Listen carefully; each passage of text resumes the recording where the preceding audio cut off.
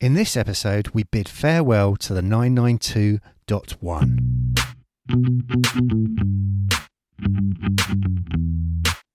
Brought to you by nineworks.co.uk, the fastest growing online Porsche community supported by the Nineworks Marketplace. Nineworks Radio is your dedicated Porsche and car podcast, hosted by Lee Sibley, Andy Brooks and Max Newman. Nineworks Radio is carefully produced with special input from experts around the industry and powered by our valued members of the Nineworks Driven Not Hidden Collective.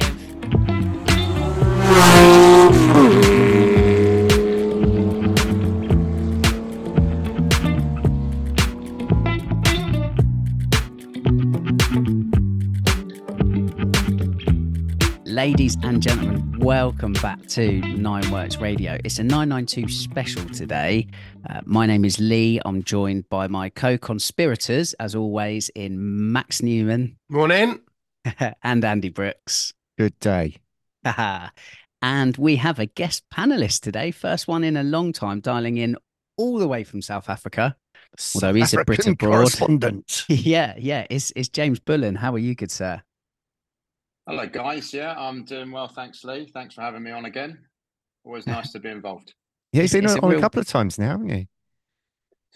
Yeah. Different themes, different topics, but obviously nice to be involved in this pod. It is one I always listen to as well, and always nice to see you boys.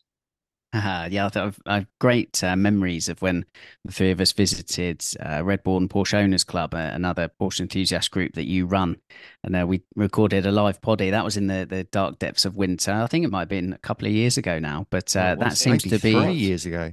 I think it was 2, Andy. Yeah, I think it's going from strength to strength, isn't it, James? From what I hear. It is, we're probably up to about 120 guys and girls involved these days, and lots of things going on. So we have our first track day coming up, which is something people have been asking us to do for a while. We've done hill climbs and karting days in terms of motorsport, if you like. But we're doing our first exclusive track day. We've got some more tours planned this year. Last year we went over to Champagne and we went to Stuttgart for the factory side of things. This year we've got even more on offer. So it's going really well, and we've, a bit like Nineworks, we've managed to keep the same vibe. You know, we sort of set out and said, look, we want to always be about the driving, about the cars, and about fun. And we've maintained that one way or another. Good on you, mate. Yeah, it's nice. It's nice to see that going from strength to strength. And as you said, keeping what you're about. It's not about the numbers, is it? You know? No, and it never has been. I mean, probably by no coincidence, we've got quite a lot of members that are Nineworks members as well. And I think that is a general type of owner and enthusiast, if I can say that. You know, people that are really in it for the passion of the cars. Which is great, because it means you don't have any kind of political factions or different directions unfolding within the group. It's always just about the brand, the cars, the driving, and that's, let's be honest, that's what we all love. Really. Yeah, absolutely. Well, this episode, as I said at the top, is a 992 special. So we're saying farewell to what will become the 992.1. I think it's well known now that the generation 2 of 992 is incoming in May this year. So we kind of felt it was time and be prudent to reflect on the 992.1. James, you've got fantastic exposure to those cars. I think to begin, Max has probably got a question to help set the scene for listeners at home. Yeah, I just thought about this overnight, actually. You know, we've been doing this first, worst, best and next thing that we ask guests when they come on about their car history, just to get a bit of context and set a bit of vibe. And we thought maybe we'd do that with you, although people know you pretty well anyway. So actually, what we thought we'd ask you is your first, worst, best and next in the context only of the 992 Porsches that you've owned. Okay. Well, first was the Carrera S. I had the Gentian blue car a few years ago now, which you will remember, Max, because we in fact displayed our cars together at the Road to Redline event. We did. Car We did. So you and I were parked alongside each other those years ago. And it was a very good looking car, but for reasons we'll probably come on to, that car actually ended up putting me off of the 992 a bit. I'll have to come back to that. So although it was my first, I would also probably categorize it as maybe my worst. There were certain Are we elements allowing him to break that rule this week? I think we should, considering we're just within the context of 992. Definitely. Yeah, I think so. All right, Definitely. yeah, you're allowed. You're allowed. I think in terms of best, yeah, I don't know. I've loved most of the cars that I've had for so many different reasons, and I really enjoyed the year of ownership I had in the 992 GT3, which I put about 5,000 miles on between autumn of 2022 and autumn 2023, which has been replaced by a GT3 Touring. I'm getting to love that car a great deal, but for reasons of work, and I've been traveling a lot for work, I haven't had enough wheel time with it. So I'd probably say at the moment the best in terms of overall experience has been that 992 GT3. Okay. Take that. And what's next, isn't it? Next, I have another GT3 Touring lined up, actually, which is a strange story in itself as to how that's come about, but that's a new building, currently on order via Porsche Centre West London. So that is next, more of the same for me. Okay, is there a difference in spec there? So, like, is one like you know manual to PDK or vice versa, or both PDK cars, both visually fairly similar.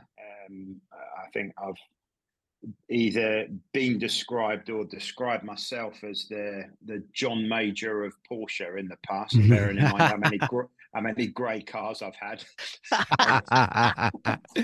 The current GT3 Touring is grey, and the new one is grey.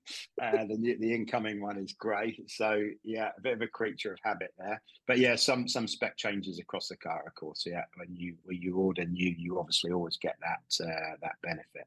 Oh, that's gonna be a great comparison for that suspension thing that we've been talking about recently. That's what I thought. Yeah, when that came up on one of the Nineworks group chats, I did think the same. Yeah, I have heard that there are some definite feedback feel differences, and yeah, it'll be good to tell.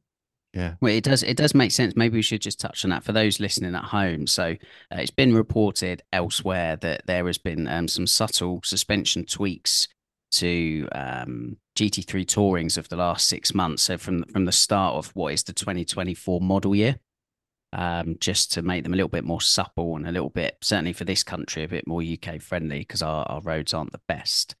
There's been plenty of talk about and around that on our Driven Not Hidden Collective WhatsApp group, and obviously some of our members have got the brand new Tourings, and some have got older ones. So yeah, it'd be nice to, I guess the ultimate judge of that is Seat Time to take a look. So thanks for volunteering, James. Hey, no problem. and of course, I mean, whilst it's been discussed in the context of the Touring, it may well and would likely apply to winged GT3s as well, because the calibration that people are experiencing and they like is on the RS as well as the ST, isn't it? So I imagine it's probably on both GT3s. I mean, why wouldn't it be?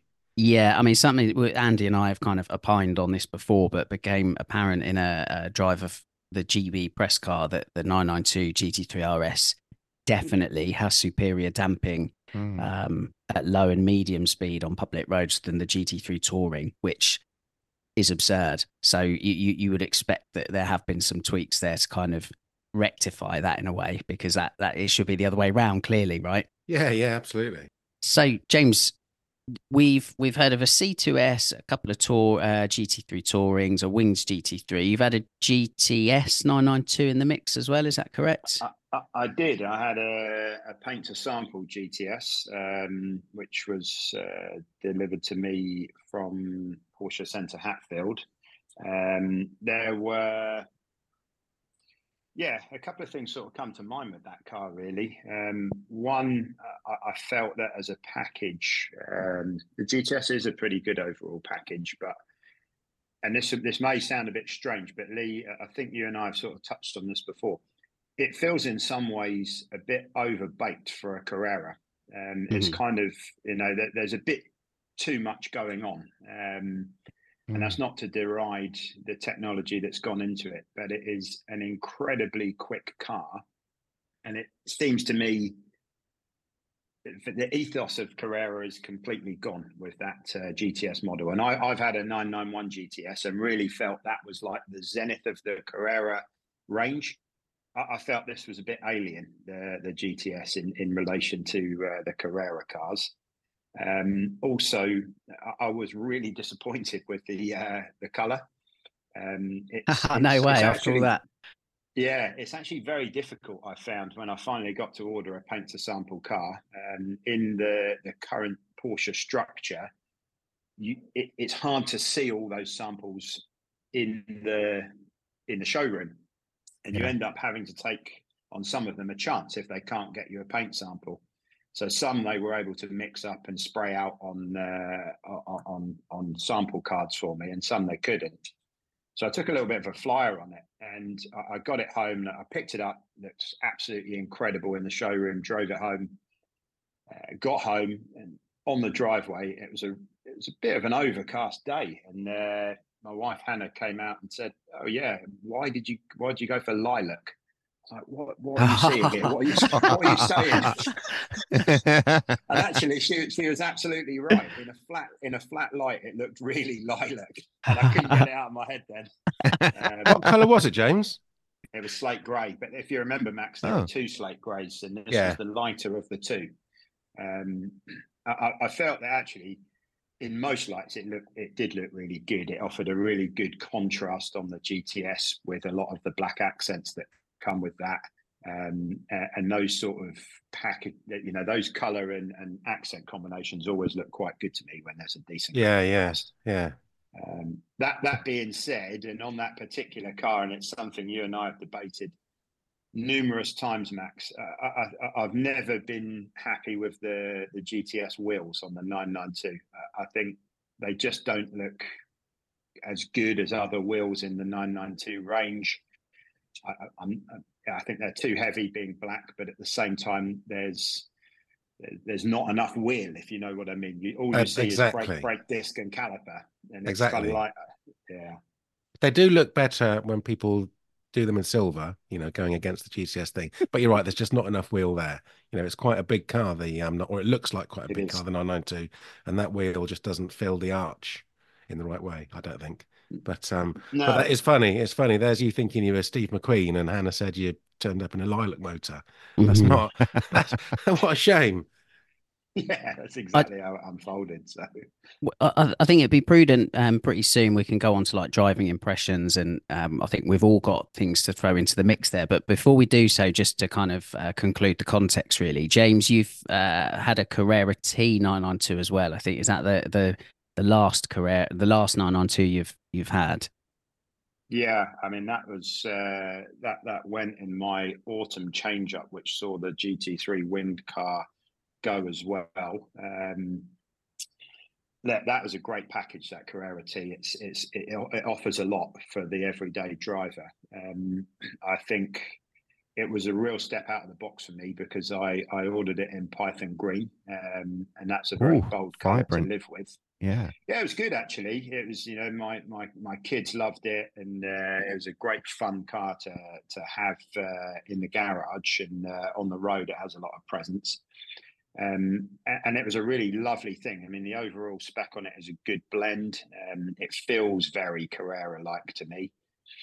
And the only complaint I had was exactly what I thought in advance would be an issue, which was that in my opinion and experience, 7 cogs is 1 cog too many in that gearbox. It's actually a nice blend, that engine and that transmission, but 7 is a lot to be playing with on a manual car. I felt that a 6-speed box in that car with that engine would have been a brilliant car to live with for a long time.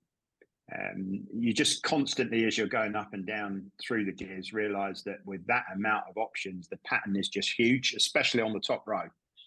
It's a lot of gears to find, and I don't know. I know why they do it, the emission side of things, the efficiency side of things. So I get all of that, but it kind of diluted the experience a bit, I think, for me anyway.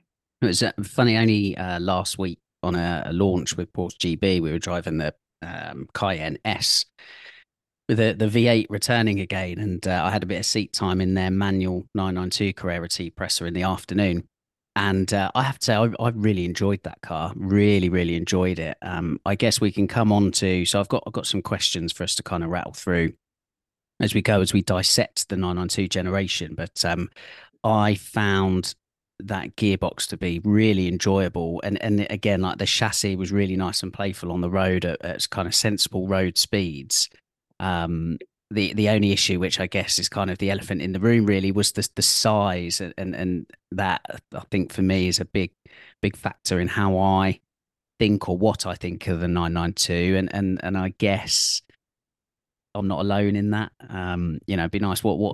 Well, Andy, you had a car a couple of weeks ago from Porsche Bournemouth, so let's elaborate on your thoughts. That's your sole drive in a 992. So what was your takeaway message? So I'd had a couple of passenger rides in 992s. I think I'd been in a GT3 Touring when they first came out, and obviously the RS when you'd driven it.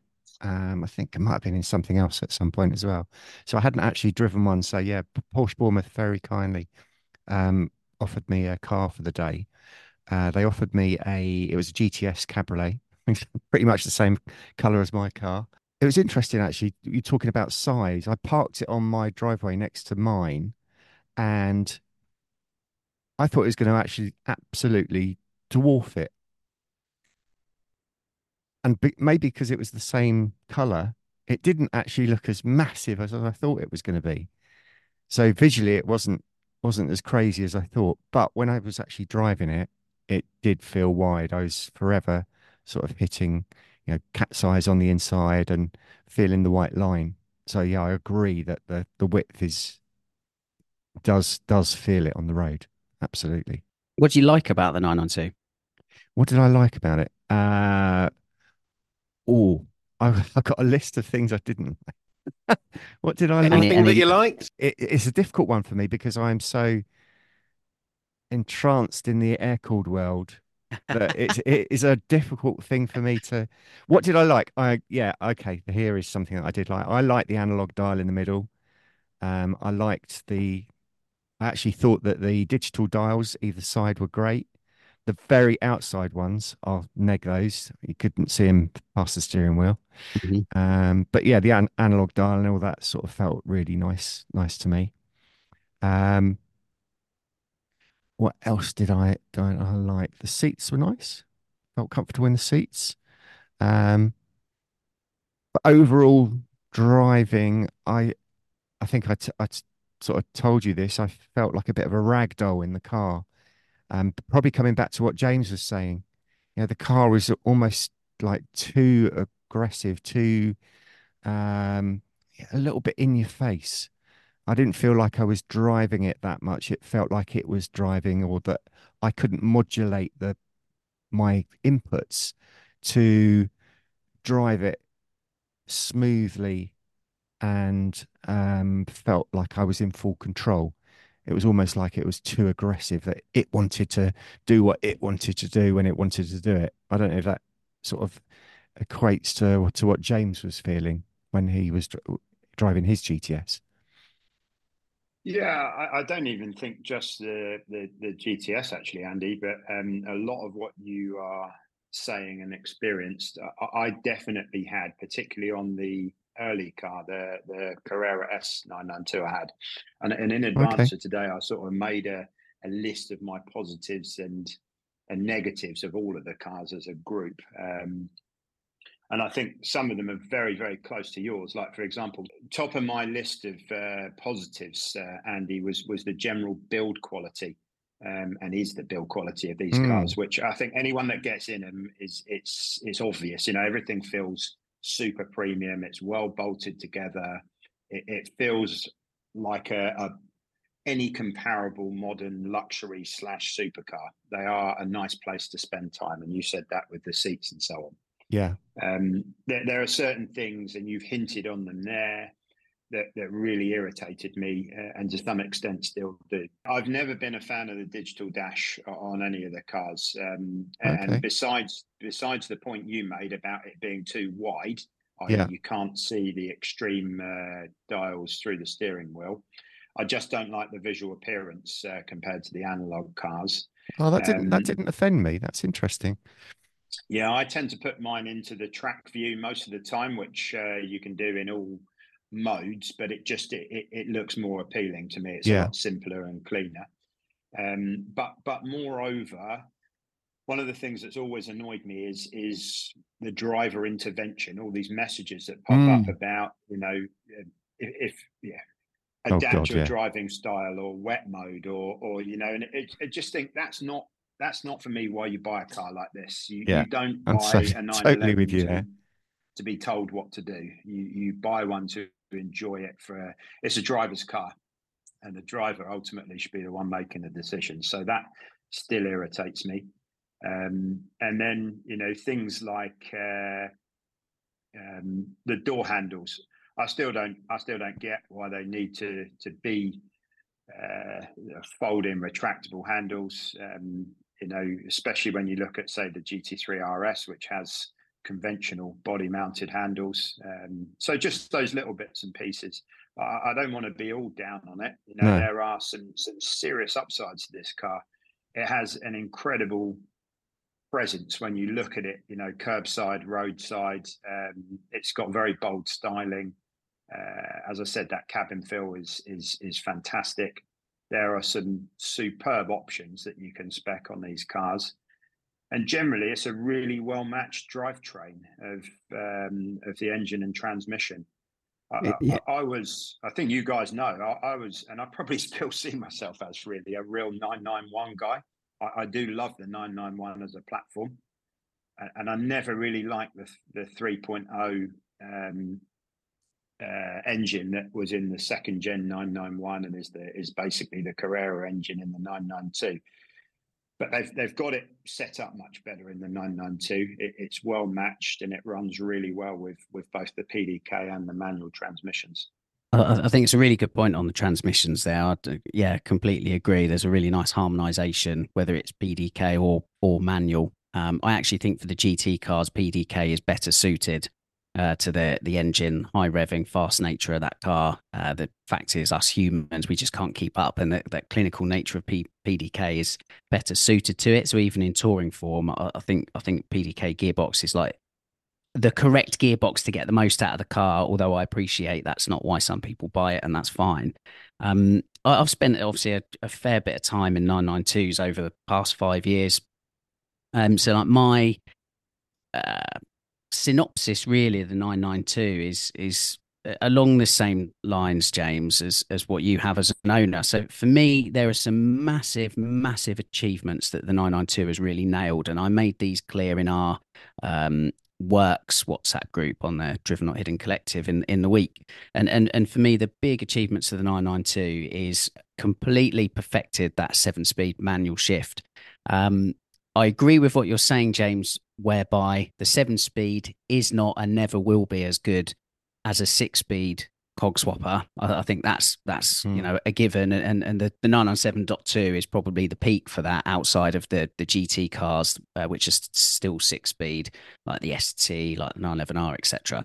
But having driven many 991 Gen 1 and Gen 2 press cars that were 7-speed, it wasn't until the 992 generation where I really feel like Porsche has perfected that 10 years on. Seating position as well is absolutely nailed in the 992. It's on the floor. You've got the right, you're at the right level to have that steering wheel ahead of you. If you're cog swapping, the shifter rises up to, again, like great combination between that and the steering wheel and you. So, and also as well, like in being on the floor, you've got a very low or lowest possible center of gravity for your own body mass.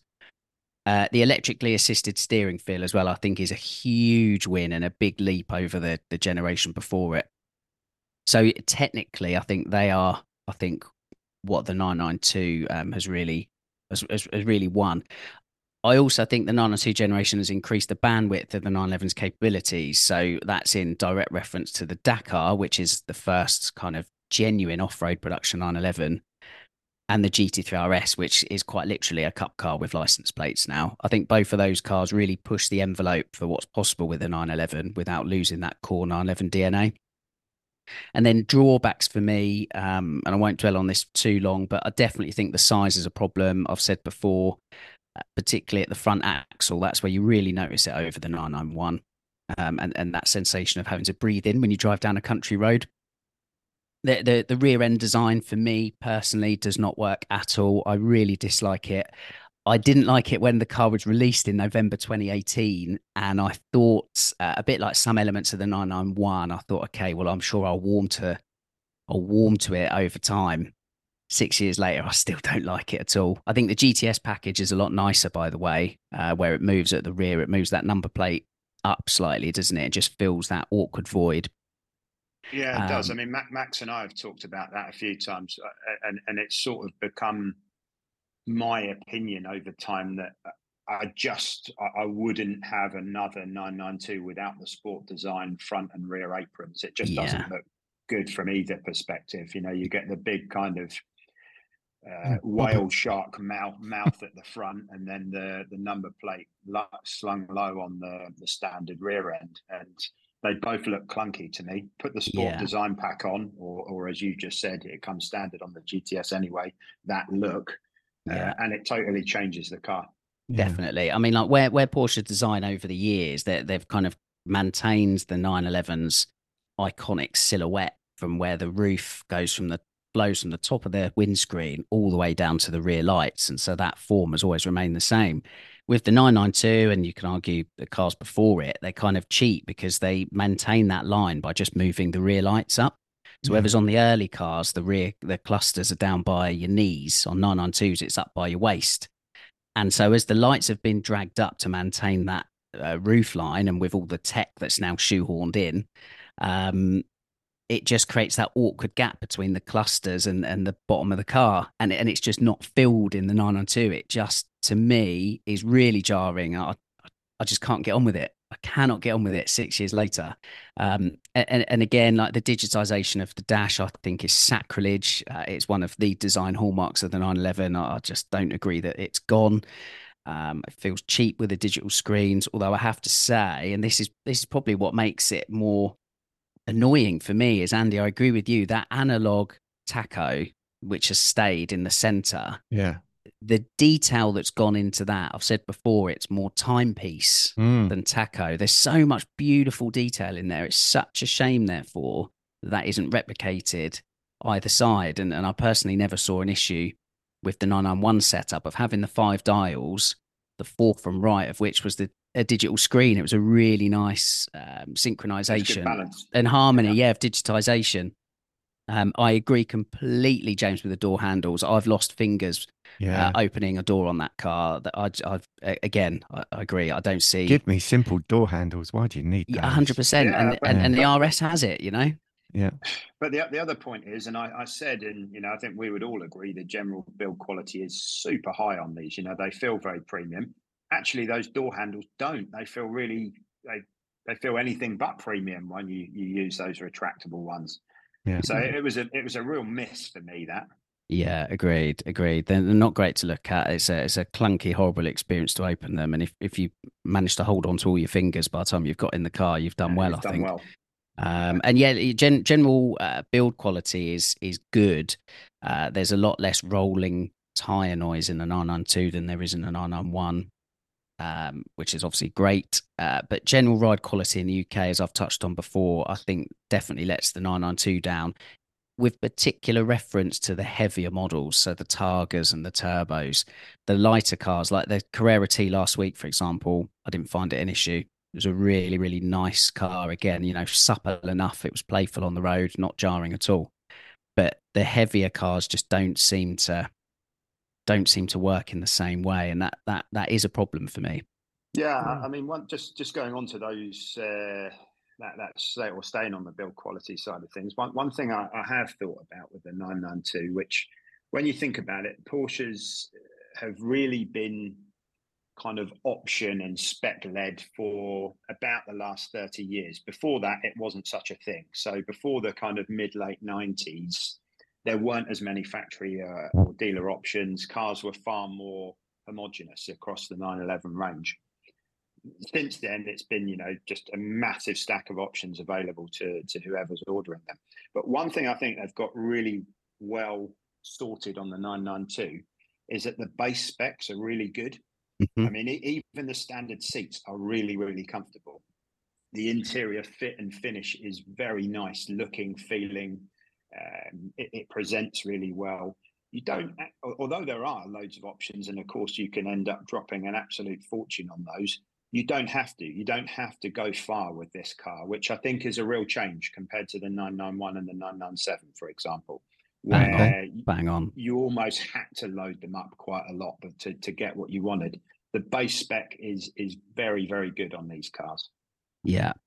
I felt like the 991 Gen 2 generation, that was the first base Carrera where it was all the 911 you need rather than wants, The 992 enhanced that further. I remember driving a press car, base Carrera, obviously it was PDK, but it had 4 options on it. I can't for the life of me remember what those options were, I'm afraid, but like it really did highlight that was just all the 911 you need, even on the smaller wheels as well. So yeah, completely agree with that. Completely agree. I think with the GTS, just to touch on that, where you said it's moved kind of away from that Carrera derivative. I think Andy, you were nodding. You seem to agree with that sentiment. Yeah, I think like a ragdoll. The GTS now is more of I consider it anyway to be more of a turbo light than a Carrera Plus, if that makes sense. It particularly in comparison to like those cars from the 991 generation, it does sit in a different sort of sphere now, I guess. But Max, what are your thoughts? Well, I think to be fair to Porsche, they kind of positioned the 992 GTS like that, didn't they? When they launched the car and they were describing how they'd created the GTS, they talked about some of the components and drivetrain being from the turbo rather than from the S. Obviously, they weren't doing the thing where they were changing the width of the body, but they did pitch it as a turbo light almost, I think. In terms of the brakes and the suspension and all of that sort of thing, it's turbo, isn't it? It's not Carrera. So it is a different kind of car from GTS as we've known it in 997 and 991. Some people have heard it described, which is probably to your point, Andy, about it being a bit of a hot rod. It really is. It really is quite a punchy car. I haven't been in one, but other people have said that as well. So, that ragdoll comment that you made, Andy, the thing really is a fast car. Oh, yeah. So it is a different kind of GTS than what we knew before, I think. And I don't think Porsche made any secret of that. But as a general 992 point, I think it's brilliant. And we've jeweled on this before, Lee. I really like the way it looks. I really, really, really like the 992 and have ever since it came out. I'm not even as vitriolic about the sport design pack as James is. And as he says, we've talked about this at length. I sometimes wonder if I might like the front of one and back of t'other of sport design and not. When I'm building them in my fantasy garage. Yeah, I'm a big 992 fan. Objectively, it's probably the best 911 that there's ever been, which you'd hope it to be because it's the latest one, and that's kind of what Porsche is so good at, that constant evolution and development. So yeah, I'm very pro 992. It's definitely a 911 of its time, isn't it? And again, in reference to James, your ownership comment of all of the nannying tech on it, that is legislated externally, really, rather than something Porsche's keen to promote. And certainly that's only going to get worse, really, going forward. We realised during this Cayenne launch last week that like lane change assist and speeds detection bongs are forever they're on all the time, and you're not allowed, according to EU law, as best as I understand it, you're not allowed to just have one button to turn it all off. It's not allowed to be as simple as that. So that will only get worse. But yeah, that sort of thing is legislated from elsewhere. And I guess you're right, Max. It has to be, objectively speaking, the best 911 and ever, best 911 generation ever. And that's why I think some of those new models like the Dakar, which I think is a real highlight of the 992 generation, just kind of pushes those capabilities more, and I think makes the 911 a bit more dexterous for our modern lives. Yeah, I think so. And to your point about the bandwidth of the car, what I think it's given us is probably the best. It's given us the most versatile 911, in the 992 Carrera, or the Turbo S, even in terms of what you can use that car for. But it's also given us the most and the best niche 911s as well, like the Dakar and the RS and the ST. Even though, that's quite extreme, isn't it? So it's it enabled Porsche to build potentially the 911 that most people could live with, but also the 911 that the least number of people would want to live with, because this, it's so niche. And as you know, I love the Dakar, but you do have to take all these things in the context of the time that they're built and the legislation that they've got to build. Why do they look like they do in the context of other, you'd say perhaps more prettier 911s?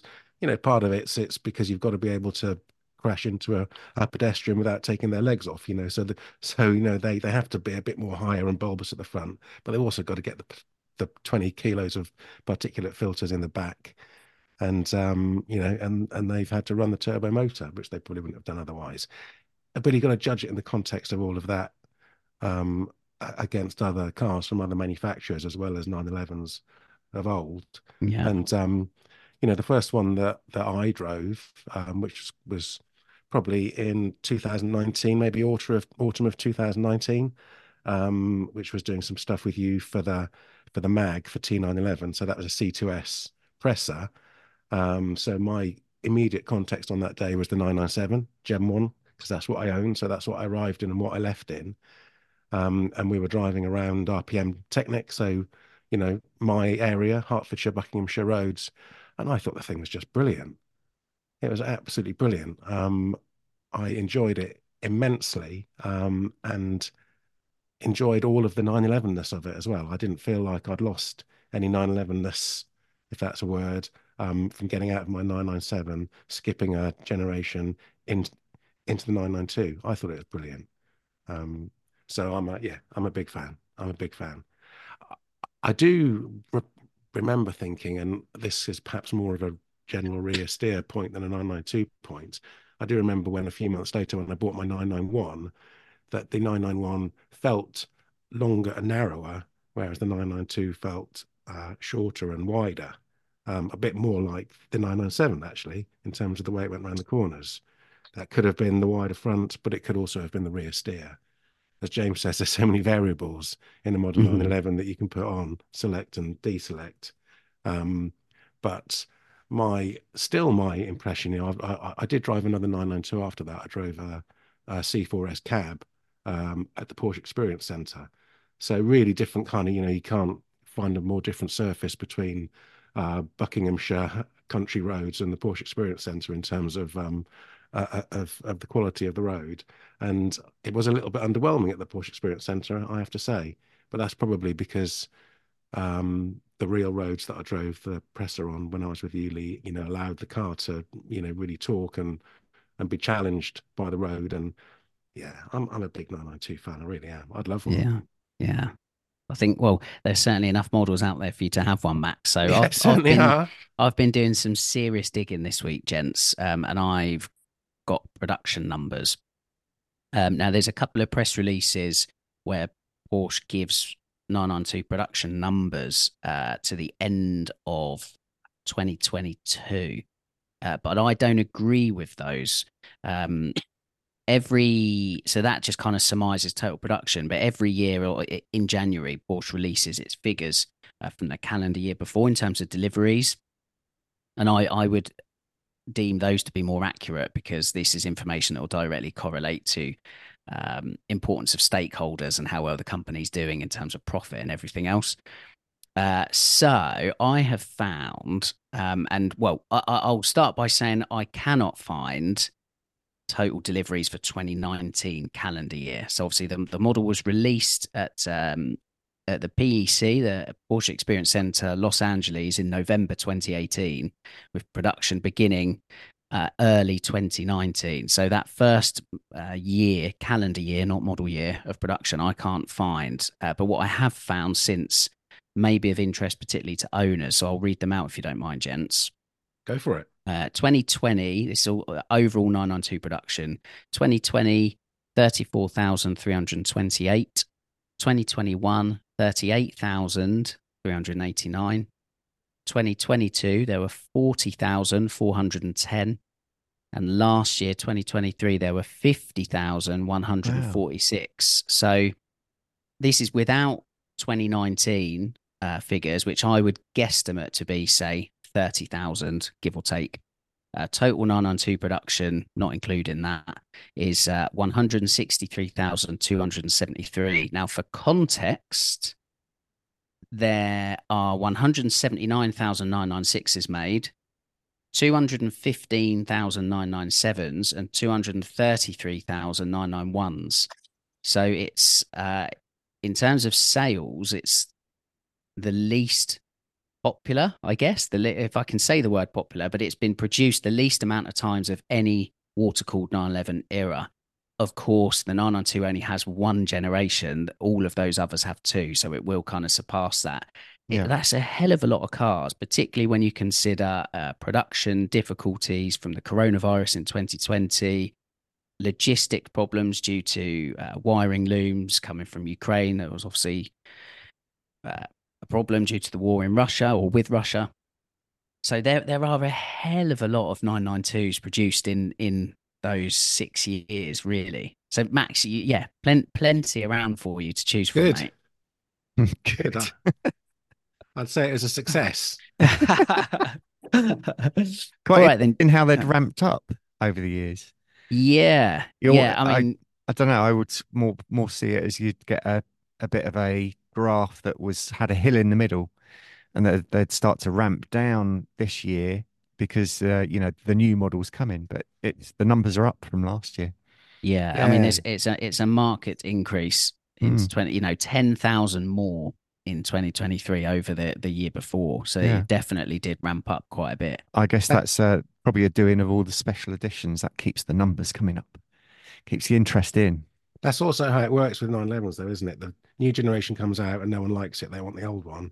And then as it goes through the production, people get used to it and realize it's brilliant. And then the new one's coming and everyone's like, I don't want the new one. I want this one because I love it now. Yeah. And they keep buying it. That's the 911 cycle of every generation. Yeah, you're not wrong. I think it's worth considering, and it's no secret, that overall the 992 timeline has been delayed. So what has become the norm in the water-cooled era is roughly 8 years for one era, be it 996 or 997, split down into two generations of about 4 years. Mm-hmm. So realistically, we should have had the Gen 2 car coming certainly at least a year ago, probably 18 months ago, realistically. So that, and again, due to those challenges that we've just kind of talked about and mentioned logistically and everything else, I think that's pushed the 992 back. So we have had 6 years of it. Yeah. And then the release of certain models, again, we were talking about, or Porsche told me directly, by the end of 2023, there would be 4 heritage models released. So far, we only have 2 in the Heritage Design Edition and the Sport Classic. So there's definitely been delays that will factor into that production as well. You can't underplay the COVID factor, can you, in the life of the 992 first gen, for sure. Without a doubt. Yeah, it's the only time outside of the August holiday shutdown that the factory at Zuffenhausen has stopped producing 911s in 60 years, Right. So it's massive. With just looking across the range of 992, sorry, and there have been many, is there a variant, Lee, where you think this is my favorite turbo, say? And I've thought of turbo because I don't think I've ever wanted a 911 turbo more than I have a 992 Turbo S. I think they're just mega.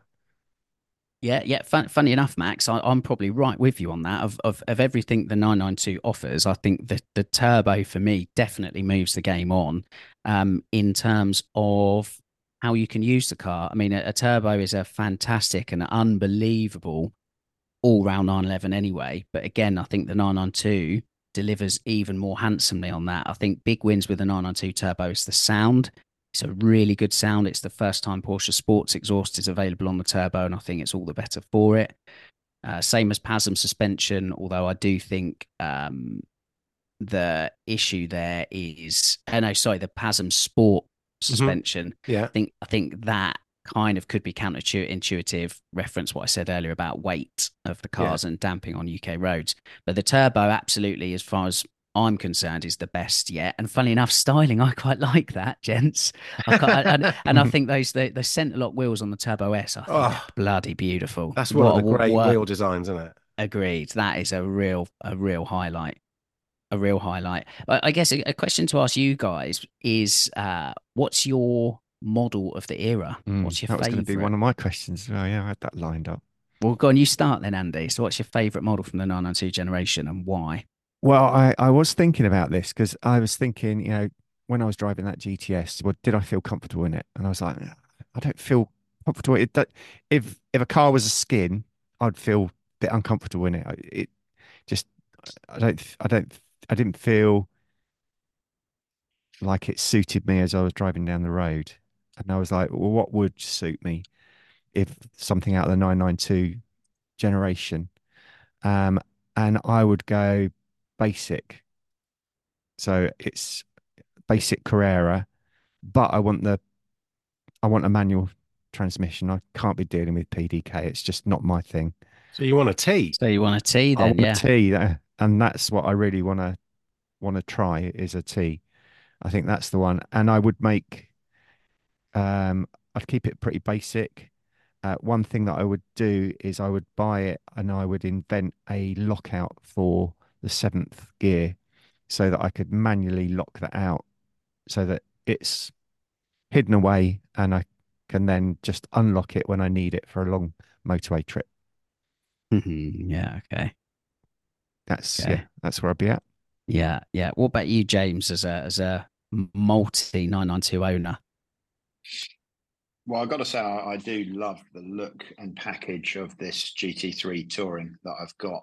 It's a brilliant looking car. I love the kind of Q car look to it, if you like. The fact that it looks almost like a Bogo Carrera until you start paying attention. I do.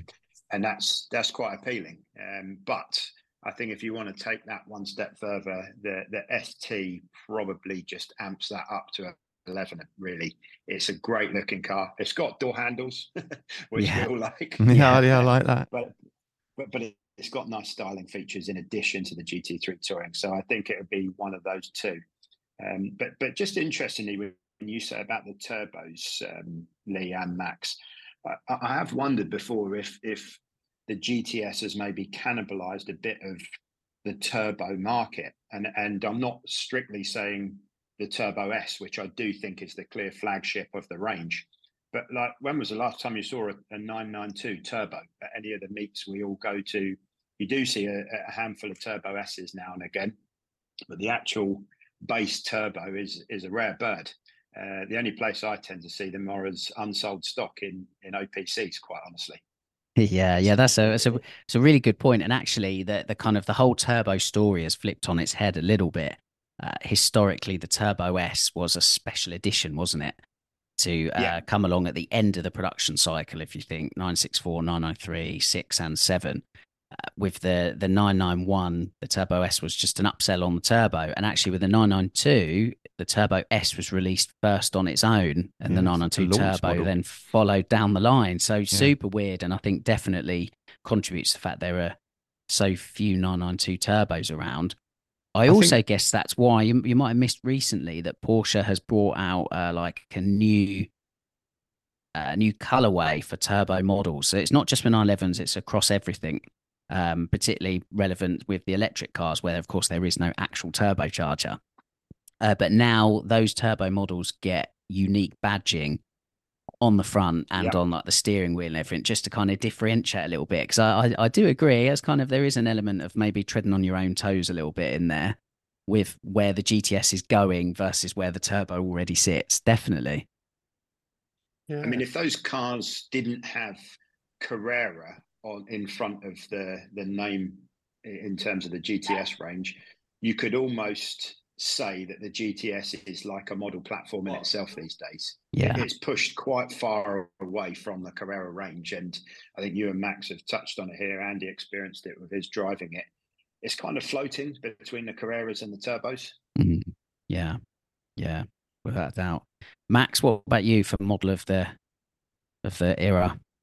It's That's a tricky one. I've been thinking about this, knowing that this would come. I mean, when the yeah, Andy's gonna love this. He's thinking, how many is he gonna choose? It's gonna be a It ain't while. gonna be one. It's gonna It go ain't gonna be cup one. of tea. Yeah, make a cuppa, go for a wee. When the 992 GT3 came out, was really blown away by that. I know, some people didn't like the Swan neck wing. I loved it, and the impact it had on me was I thought it immediately dated the 991.2 GT3 in terms of how trick it looked. I thought it was a big step forward, and I was really, really taken with that. I think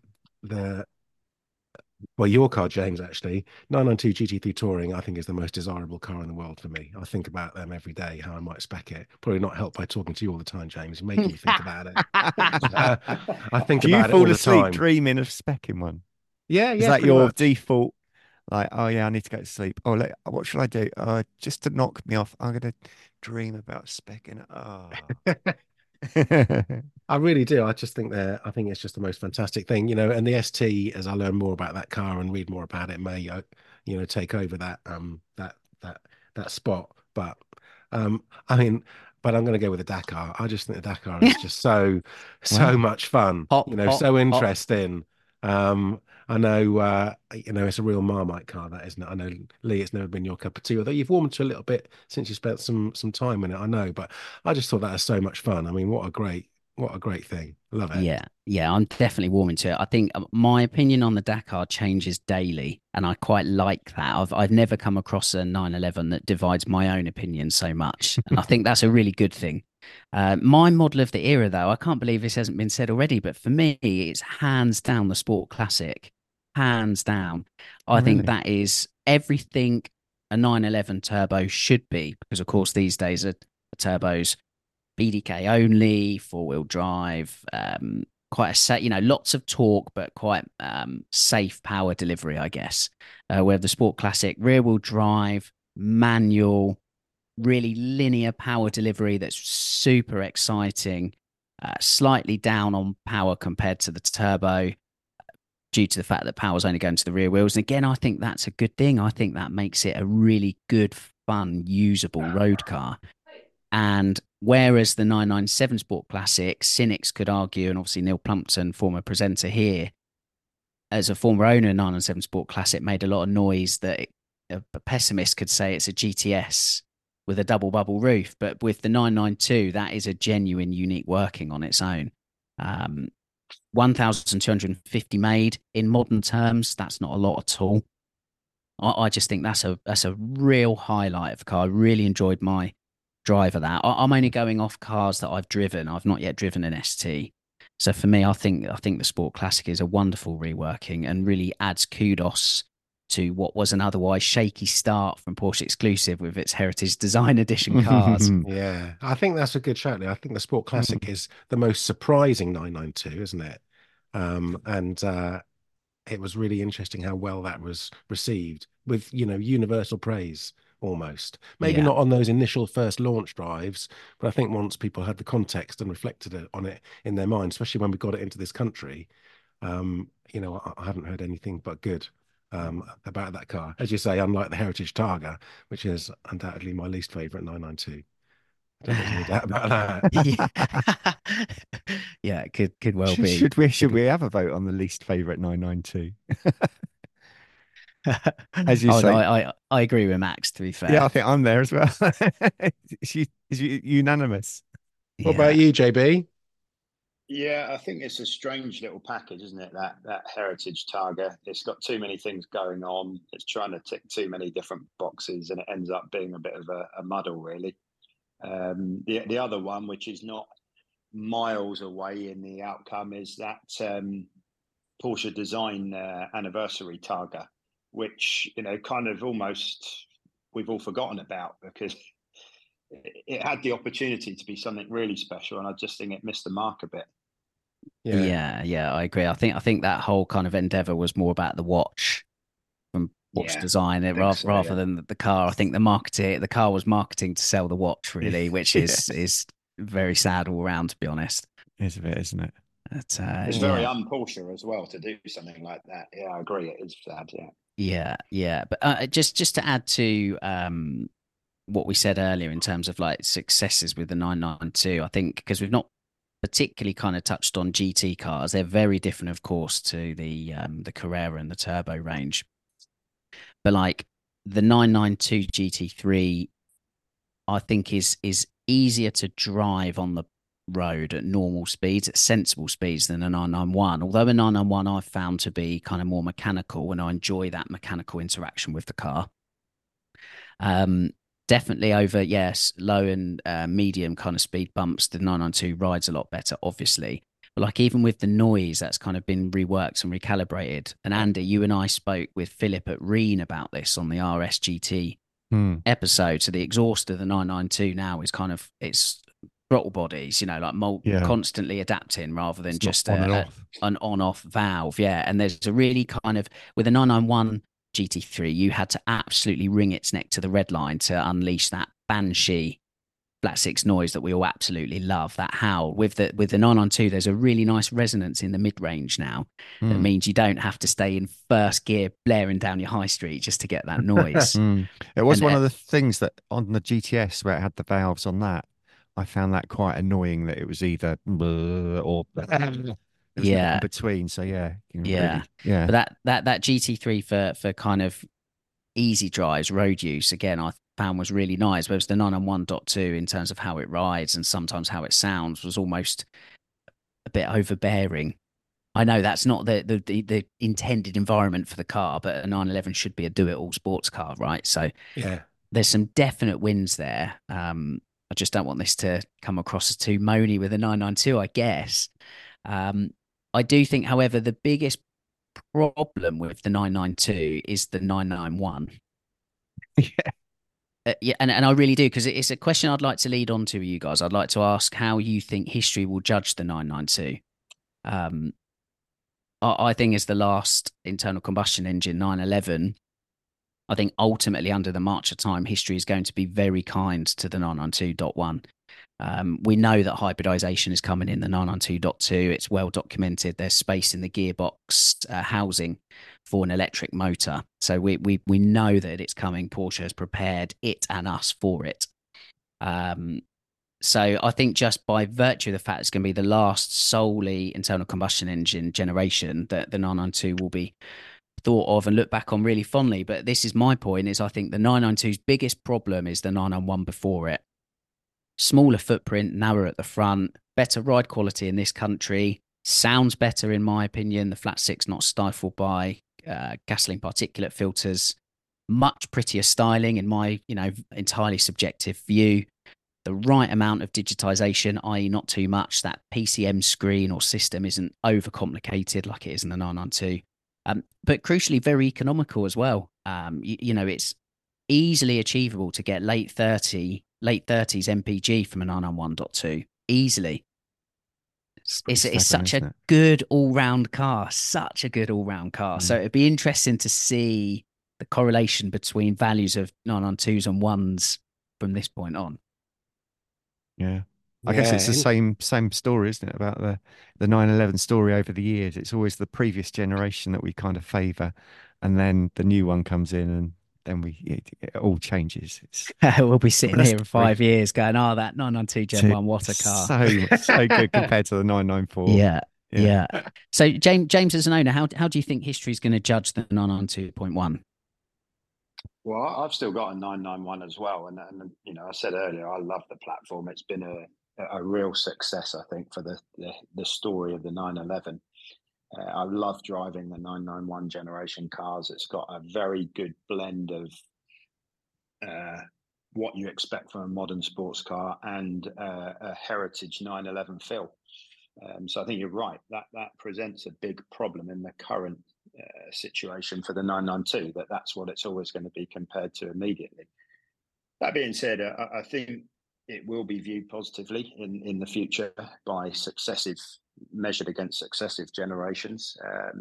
There is a really bold styling element to the 992, and having to cope with all of those emissions and safety requirements that are, as you say, mandated upon the manufacturer anyway to have to include, they've done a pretty good job of still retaining the shape, the silhouette, the general 911 feel.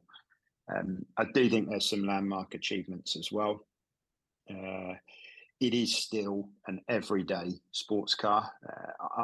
And even with the GT cars, by the way, I said this when I wrote in Total 911 about our Stuttgart trip. You have to pinch yourself when you're sat on the Autobahn doing some silly speeds, that you're in the car that you've also the previous weekend run down to your local Spar shop and picked up a pint of milk and a loaf of bread in. And for me, it was the lack of drama and the complete quietness of being on the Autobahn, where you really do start to hit some proper speeds, that the car just calms down. It gets less dramatic the faster you go, and that is the measure of those cars for me. The aero kicks in, you feel like you are like Velcro on the tarmac. I love that description. That's awesome. That is awesome. Max, what about you? Yeah, I think you're right, James. I mean, the 991. I mean, people say, yeah, he just loves everything. I've owned a 991. I'm a big 991 fan. I think the 991 is already the new 997.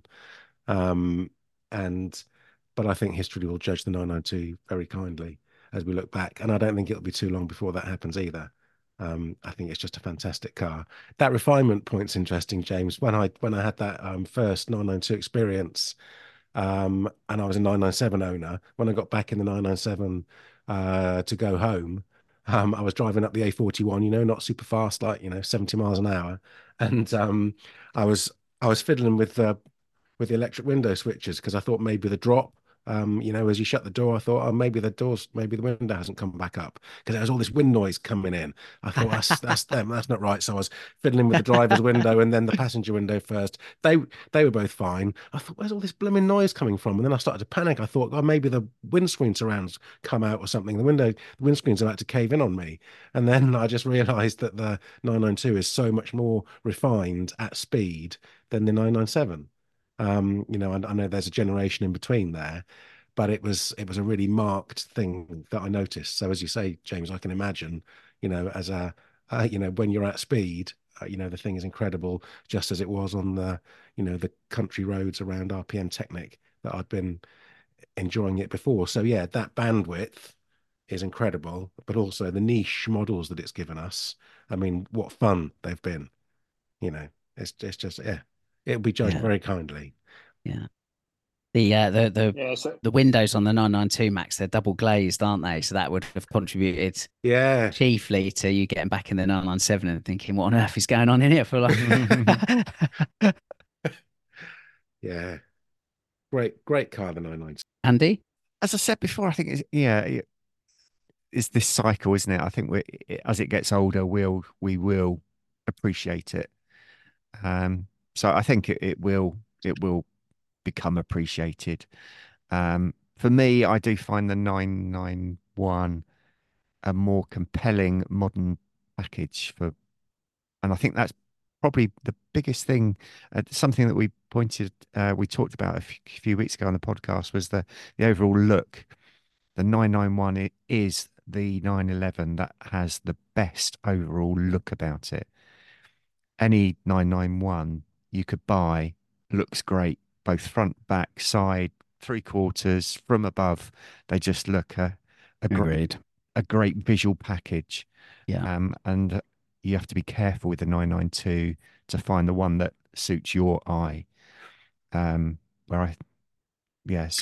it would be for me very specific in model and specification if I was to buy a 992. And I think other people might think that as well. So, fantastic. Really nice synopsis, that. Yeah. I think what might be interesting about the 992.1, as we're going to have to call it going forward, will be, we're sort of looking forward to the 992.2 at the moment and talking about hybridization and that sort of thing. And perhaps it's easy to think about, Prius and plug-in hybrids and that sort of thing. But of course, what it's actually going to be is a very, very mild hybrid.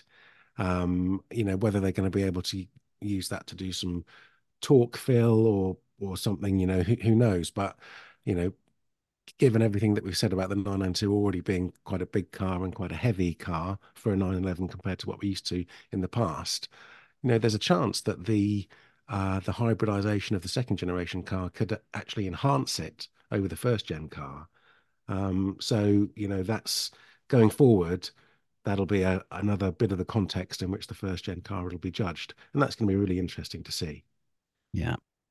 Well, for those listening at home, I hope you've enjoyed our opinions. They are only our opinions, whether we're a serial owner like James or just speculators like the rest of us here. But hope you've enjoyed it. I think it's worth, just before we close this 992 chapter of the episode, we're going to get the views from the guys at Paragon, who have obviously started to deal these cars over the 6 years that they've kind of surfaced on the marketplace.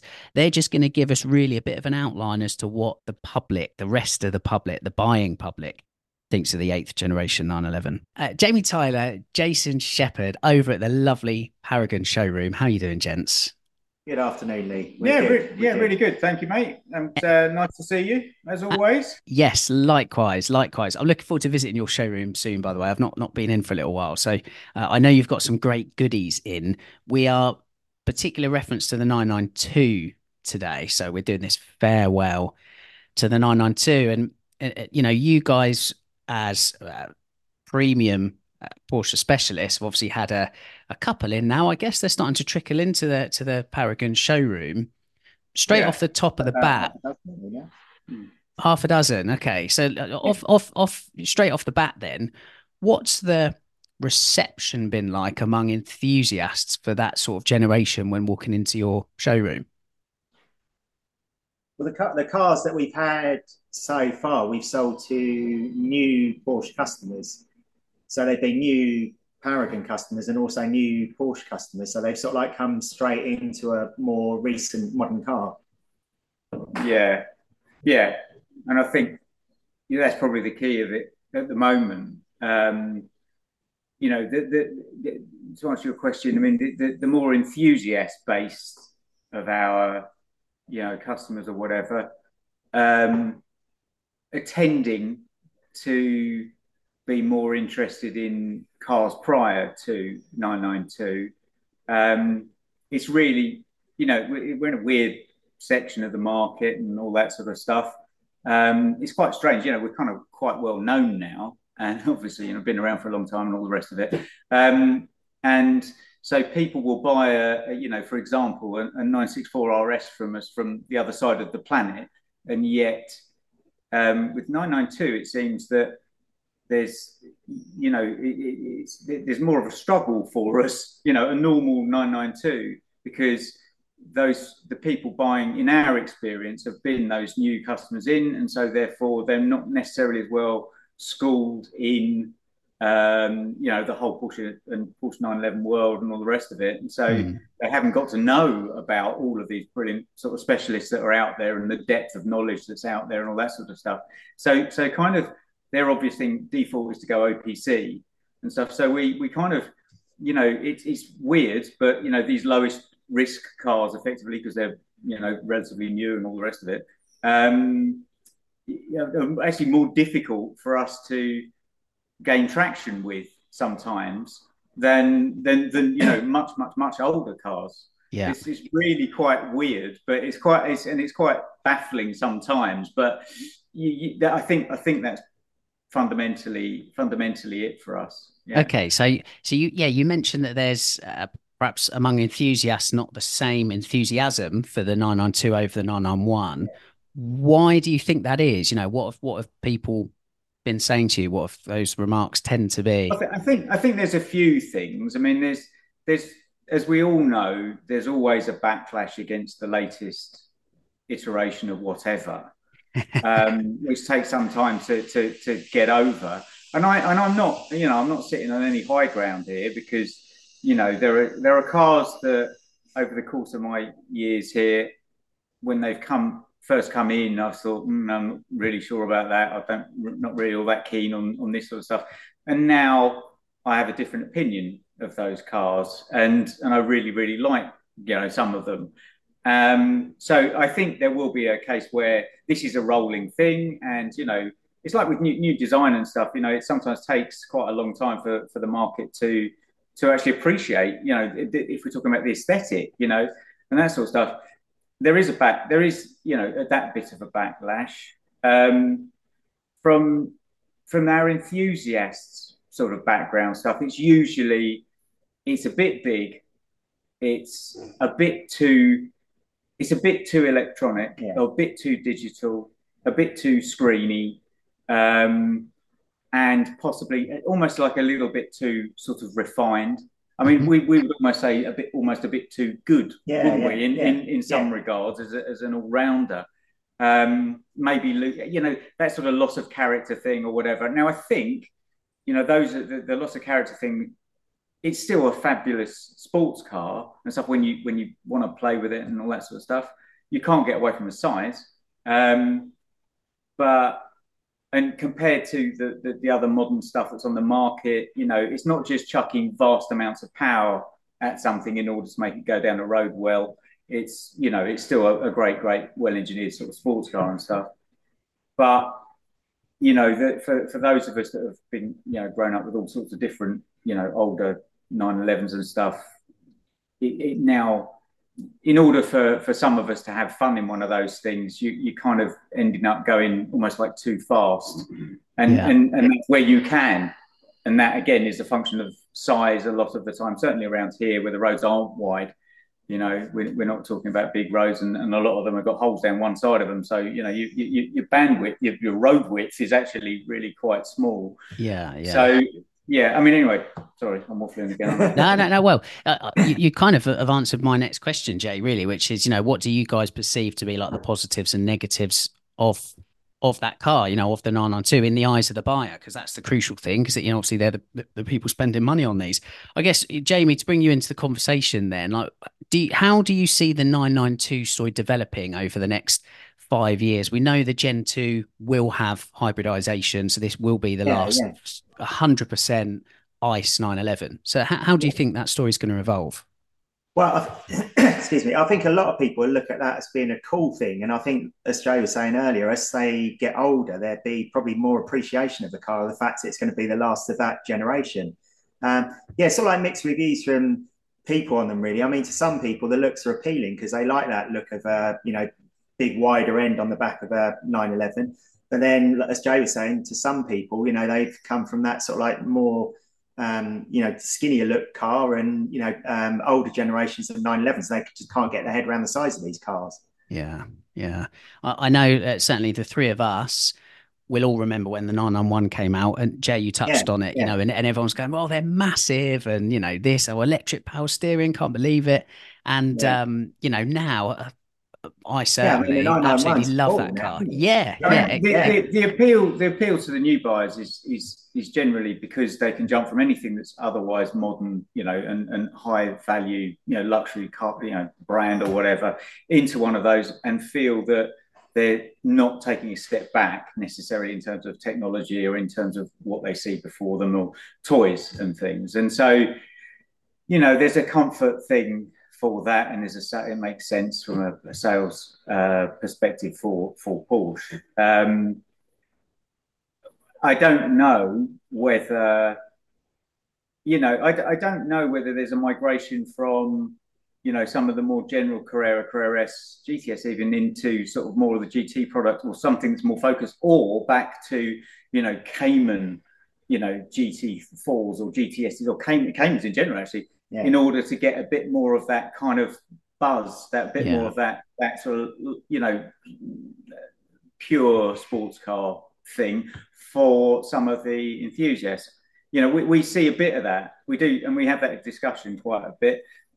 But as we've said probably a number of times on your podcast or whatever, it's people are searching more and more and more for that involvement, engagement, fun, not having to go mentally fast in order to get it. You know, Mm. just outright speed is not, you know, that doesn't mean a thing, does it? As compared to fun, it's not. Those two things are actually quite separate. Yeah, So, agreed. you know, that's the thing. I mean, they're beautiful thing. You know, and honestly, they're great. Yeah, It's a stunning fantastic, car. fantastic, Yeah. fantastic car. You know, but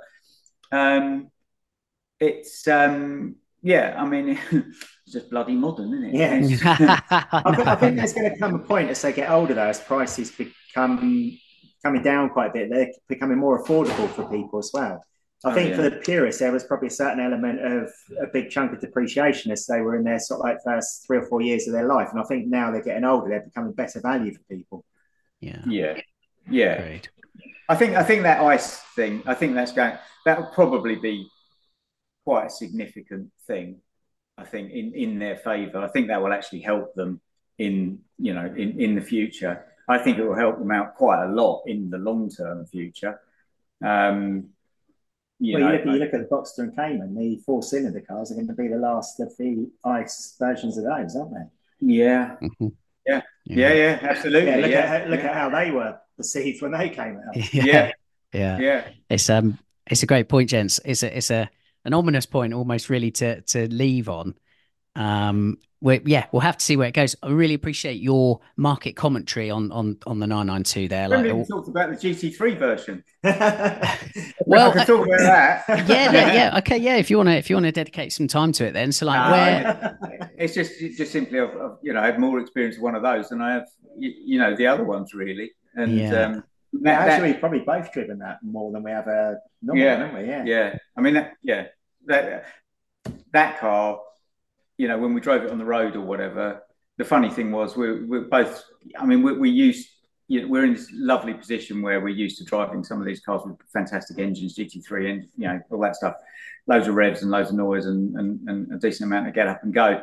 And when we first drove that car on the road, we thought, okay, all right. It was sort of like it was great, but it didn't really deliver. When we got to got taken around a track in the thing, firstly at Goodwood, and then for me at Spa.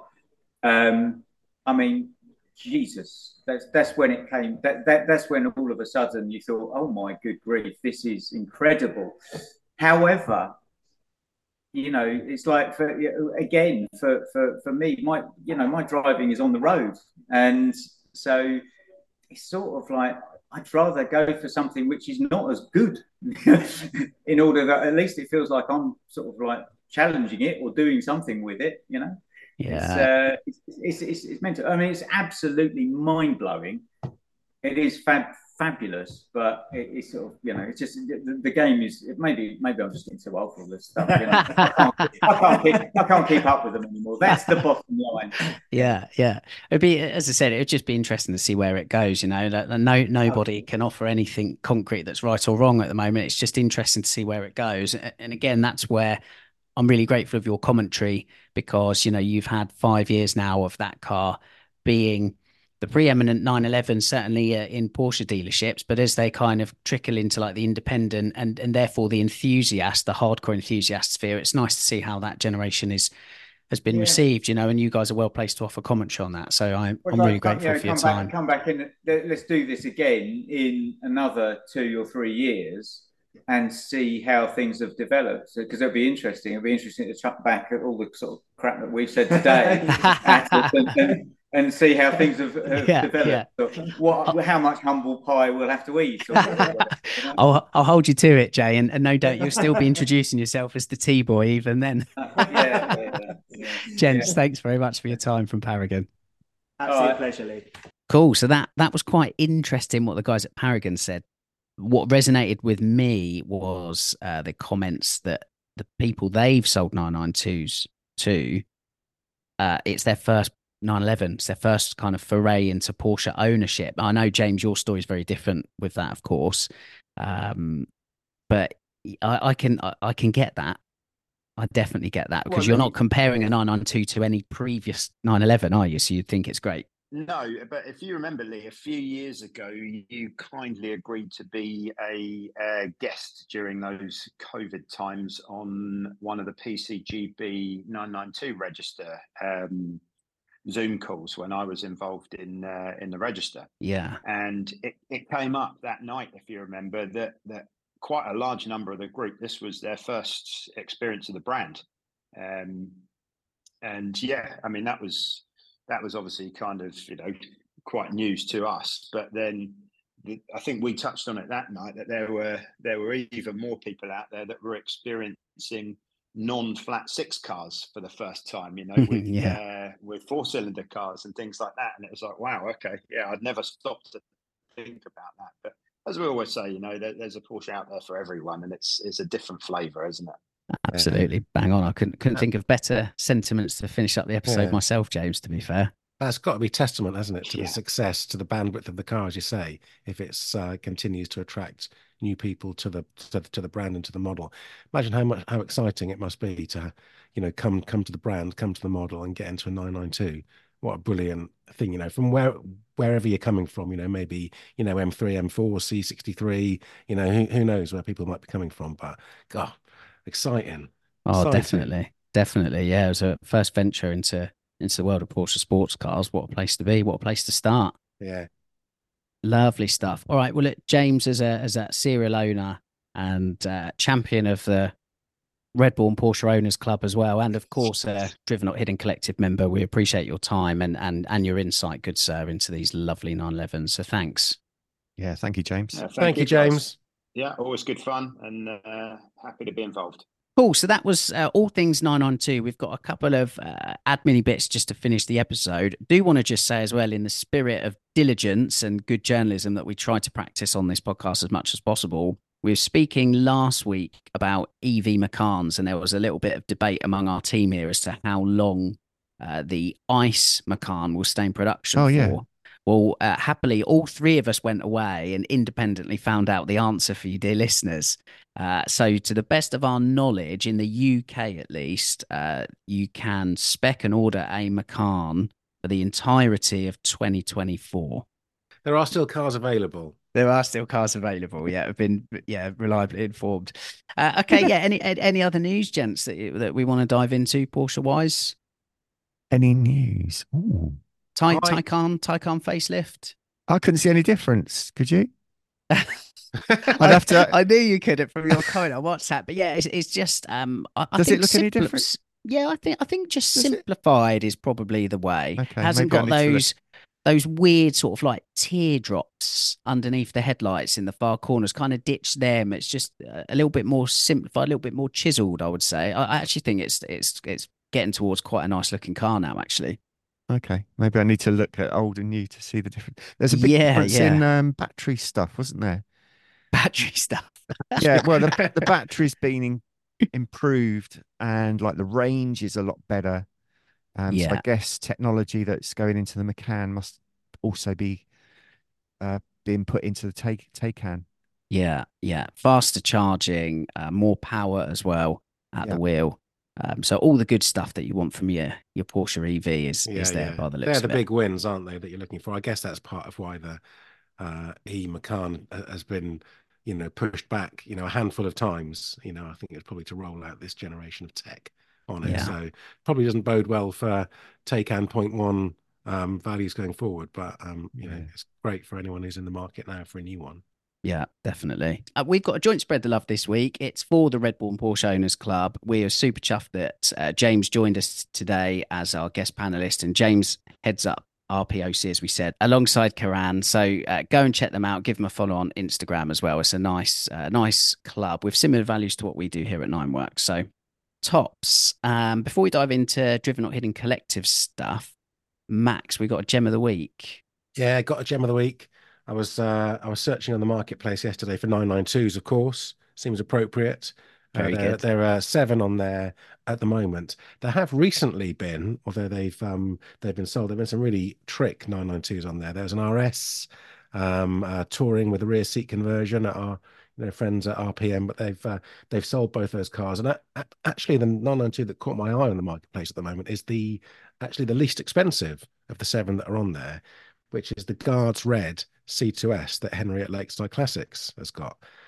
And you look at the pictures. I mean, Henry always presents his cars really nicely, but it's such a classically elegant looking 911 Carrera. I think that in Guards red with that wheel choice, which is never my, I've got some firm favorites on wheel choices for 992s. That isn't one of them, but it just seems to work really well with that Guards red, and it's got the pano roof. I just look at that car and I think, what a lovely car that would be to own.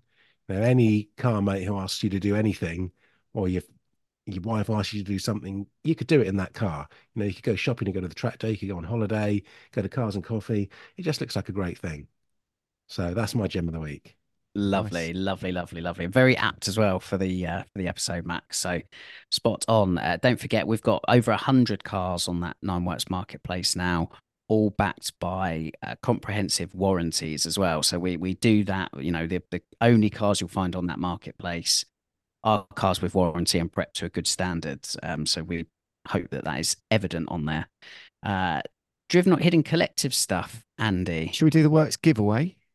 Oh, We forgot yes, to do it please. last week. Yes. Yes, we did. Yeah, in our excitement, we completely forgot about it. We did. So yeah, this is a giveaway that has come from RPM Technic, which is a afternoon at one of what's their track day thing called? Sorry, I've forgotten. Rush Drivers Club. Rush Drivers Club. Yeah. So you will get lunch for you and a guest, some passenger rides in cars, including a hot lap with Tim Harvey. Yep, Carrera Cup champion, Yeah. former Carrera Cup champion Tim Harvey, no less, in his Manti spec GT products. Oh, imagine how amazing that would be. That is epic, isn't it? Epic.